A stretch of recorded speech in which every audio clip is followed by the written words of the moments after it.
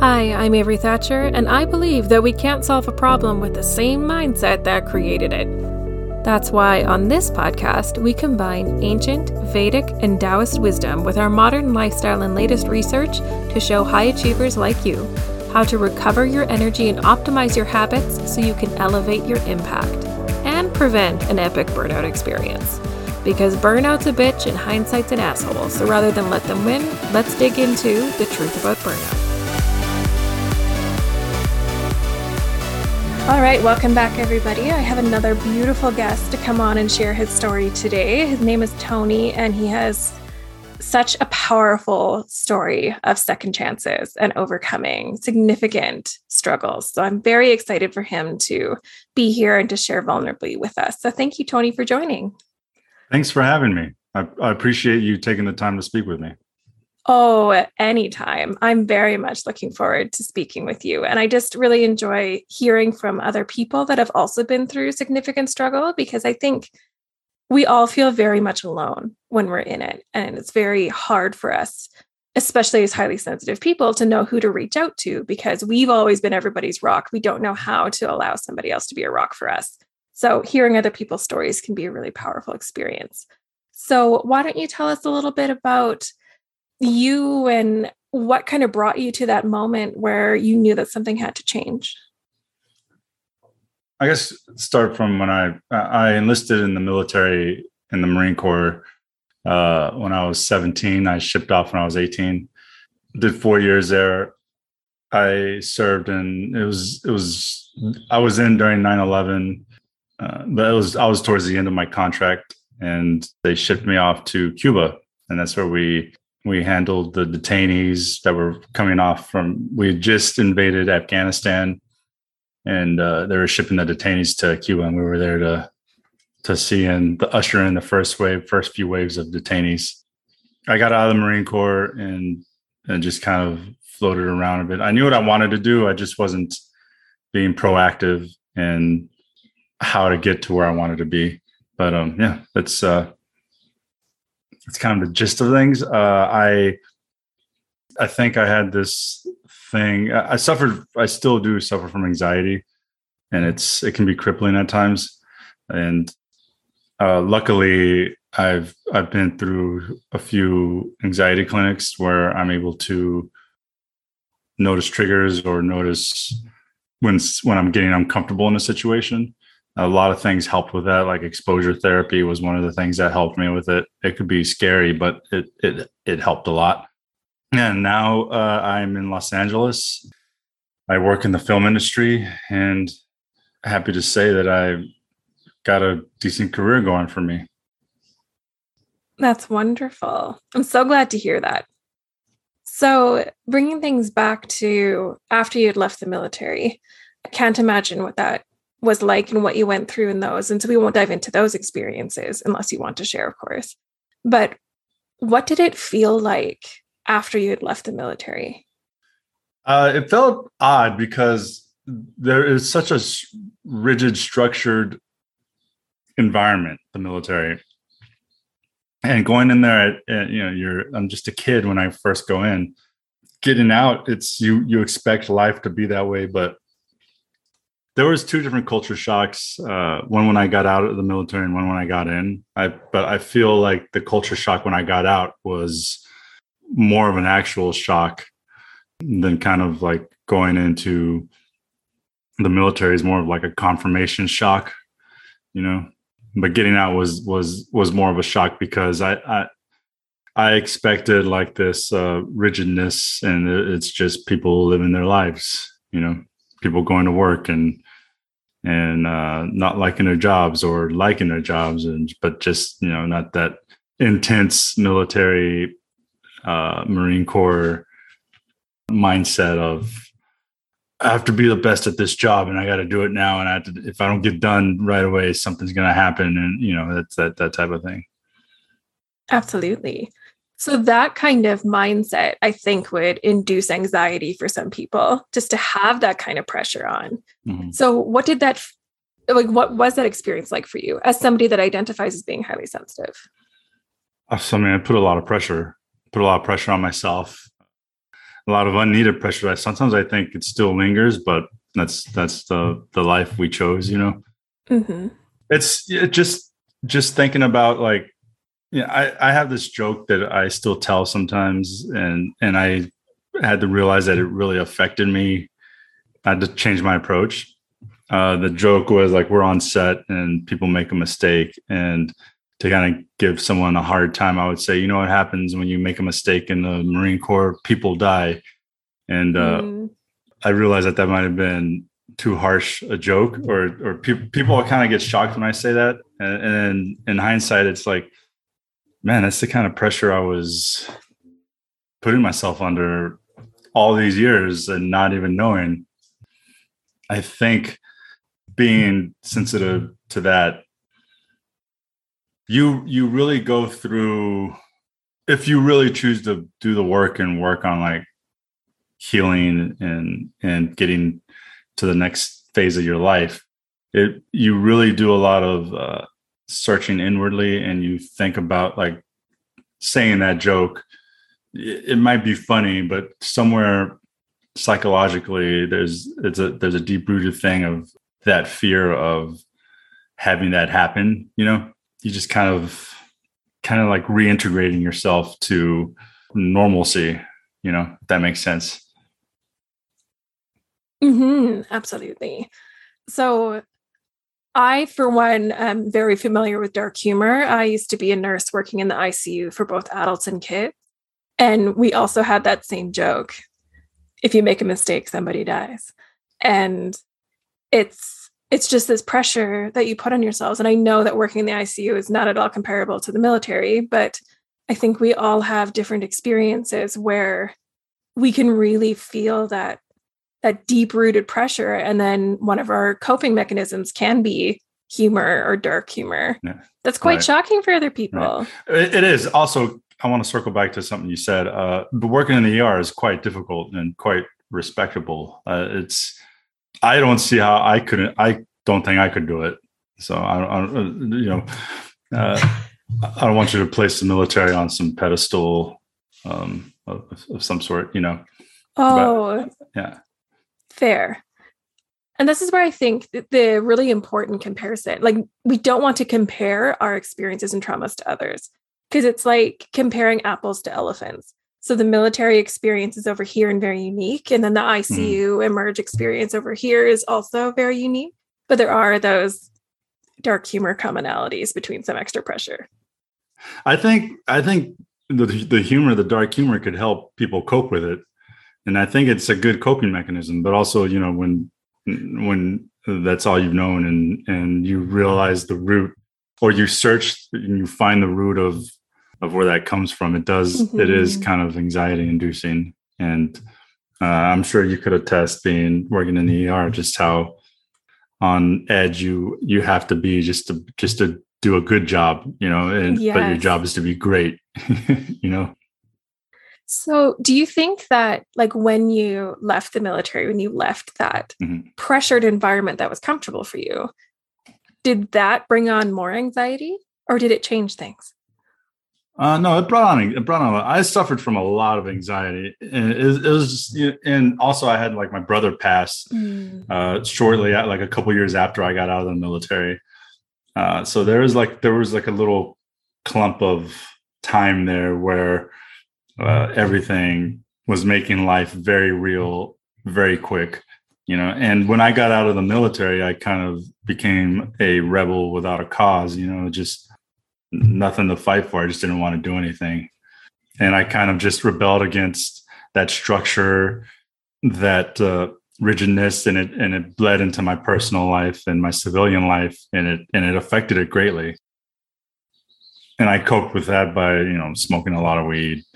That, you know, if you're suffering from anxiety, smoking weed probably isn't the best thing for someone like me to do. Some people say it calms them, but I've never been. It's weird because it did calm me, but then I would get more paranoid and more anxious, you know. So it was kind of like I would immediately get calm, but then all of a sudden, like I'm looking over my shoulder, or I thought I saw something, you know. It wasn't. Yes, I can relate to that a lot.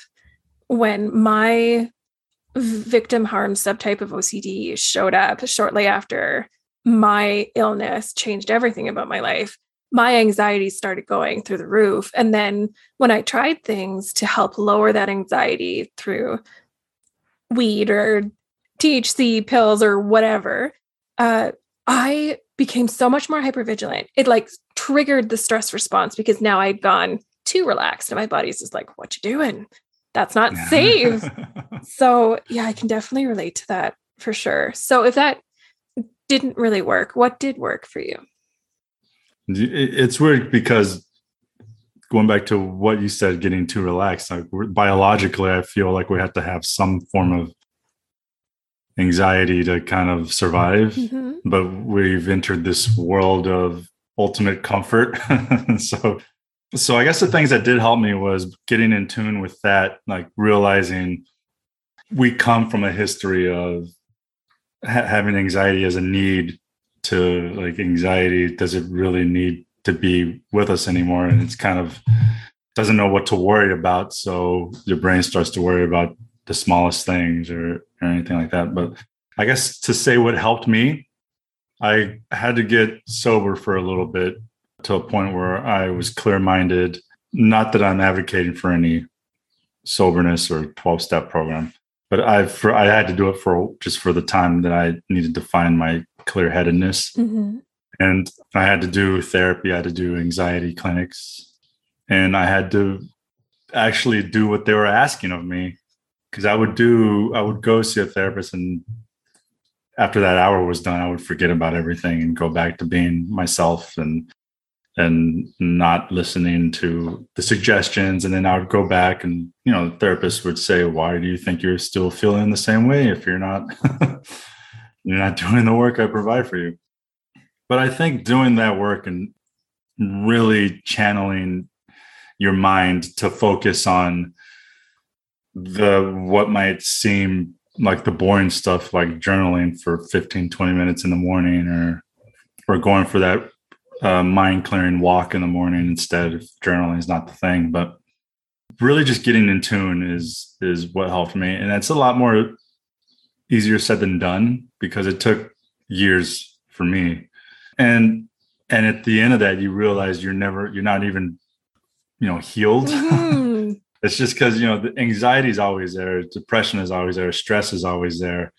You just learn like the tools to get you through, the next 15 minutes, the next hour, the next, to get yourself to a calm state or to a state of realizing not that you can calm yourself, but just getting yourself to a state of, for lack of a better term, of being, mm-hmm. So you're in that moment and you're realizing what's happening and you understand that what's happening is your brain telling you this, and you're able to combat that with, the tools you learned in a session or talking to somebody. Mm-hmm. I'm so glad that you said that it's not a journey that like, tick, you're healed, bing, you're done. Yeah. I really see the healing journey as building a house. And so you build the house as you're like into the healing space, but then you have to maintain that house if you want it to stay standing and stay strong. So all of these things that you were mentioning, the journaling, the walking, those are such great strategies and stuff that we talk about all the time here on this podcast. And it's those things that maintain your healed house for sure. Mm-hmm. Absolutely. Absolutely. Because it's always there. The anxiety is always there. It's just like, now you know how to you better understand it. I think one of the things I still do that I learned in exposure therapy is I used to have a lot of anxiety going into the grocery store. And one of the things the anxiety doctor told me, one of the things you can do is back into your parking spot, because I never did that just because I worried about the people behind me, what they were thinking, and am I wasting people's time just trying to back into a spot? So now one of the things I do before I go to the grocery store when I park is I back into the spot. And as I'm backing into the spot, I'm just thinking about the exposure therapy, and I'm thinking about, you see people waiting for you to back in and they're not coming out of their car to bang on your hood to tell you you're wasting their time. So now you've got now you're good to go. Now you could go shop for groceries. And exposure therapy was very, very, very helpful. Like, one of the things they had me do was to ask strangers what time it was. And then they had me like ask strangers sitting in their car parked on the side of the road, like knock on their window and ask what time it was. And then they had me hold my phone in my hand and ask people what time it was. You know, that was one of the most stressful things. I didn't realize how stressful it could be, but you know, the heart starts pounding when you're getting ready to do it. It's just person gonna think I'm an idiot. I'm holding my cell phone in my hand, and you know, yeah, it's definitely helpful. I agree. The exposure therapy that I went through really helped me learn to trust myself again. Yeah. To know that even if more shit comes down the tube, I can trust myself to figure it out. And even in scenarios that do trigger a ton of anxiety, I can still trust myself to at least keep the panic attack until I can go into the car. Right? Like, sometimes that's the win, is to be able to keep the anxiety attack at bay until it's safe. So, yeah. Do you find yourself, like, when you're able to keep the panic attack at bay, that sometimes it doesn't happen? Sometimes for sure. I find, though, that my panic attacks go faster and like I don't experience them as much when I just let them do their thing. But that's for me. I know sometimes I can make them stop, but other times it's just like, just get it over with. Yeah. Hyperventilate in the car for a little bit, feel like I'm going to die. And then I come back to life and everything's fine. There you go. Yeah. So let's talk a little bit more about what you're doing now and how all of these skills have brought you into your wonderful space. When I got out of the military, I started to pursue acting. Like, I went to college and studied Shakespeare and all of that. This was in Austin, Texas. And I got a job as an extra on this film called The Alamo. Oh, wow. And and they dressed you up as like a Mexican soldier, and they bussed us to the set. And we got off. As soon as we got off the bus, the location was right there, and it was the entire town of San Antonio from the 1860s. And I remember getting off the bus and seeing this farm to my right, and it was way in the corner of town. And you knew just by stepping off, you knew that it was never going to be in the film. You know, it was just so far away. It was just for background. But then I looked at the detail of the farm, and it had places that drop the seeds. It had tools leaning against the house, and it was beautiful. And that just made me realize I didn't want to be an actor. I wanted to be behind the camera. I wanted to work behind the scenes. And ever since then, I've been pursuing a career behind the scenes or behind the camera. Moved out to LA 2013, and I've been here ever since. And I've been working on great productions. I've made several short films of my own, and I've written several screenplays, and I've been working in the industry. I've worked on shows like Star Trek and several other like Apple TV shows, and I've worked on music videos with huge musicians, and it's been quite the journey for me. It's been fun. It sounds fun. So tell me a little bit about your film Midnight. Oh, Midnight. So Midnight is a story about a woman whose brother had died of an overdose. She wants to take revenge on the drug dealer that sold her brother the drugs.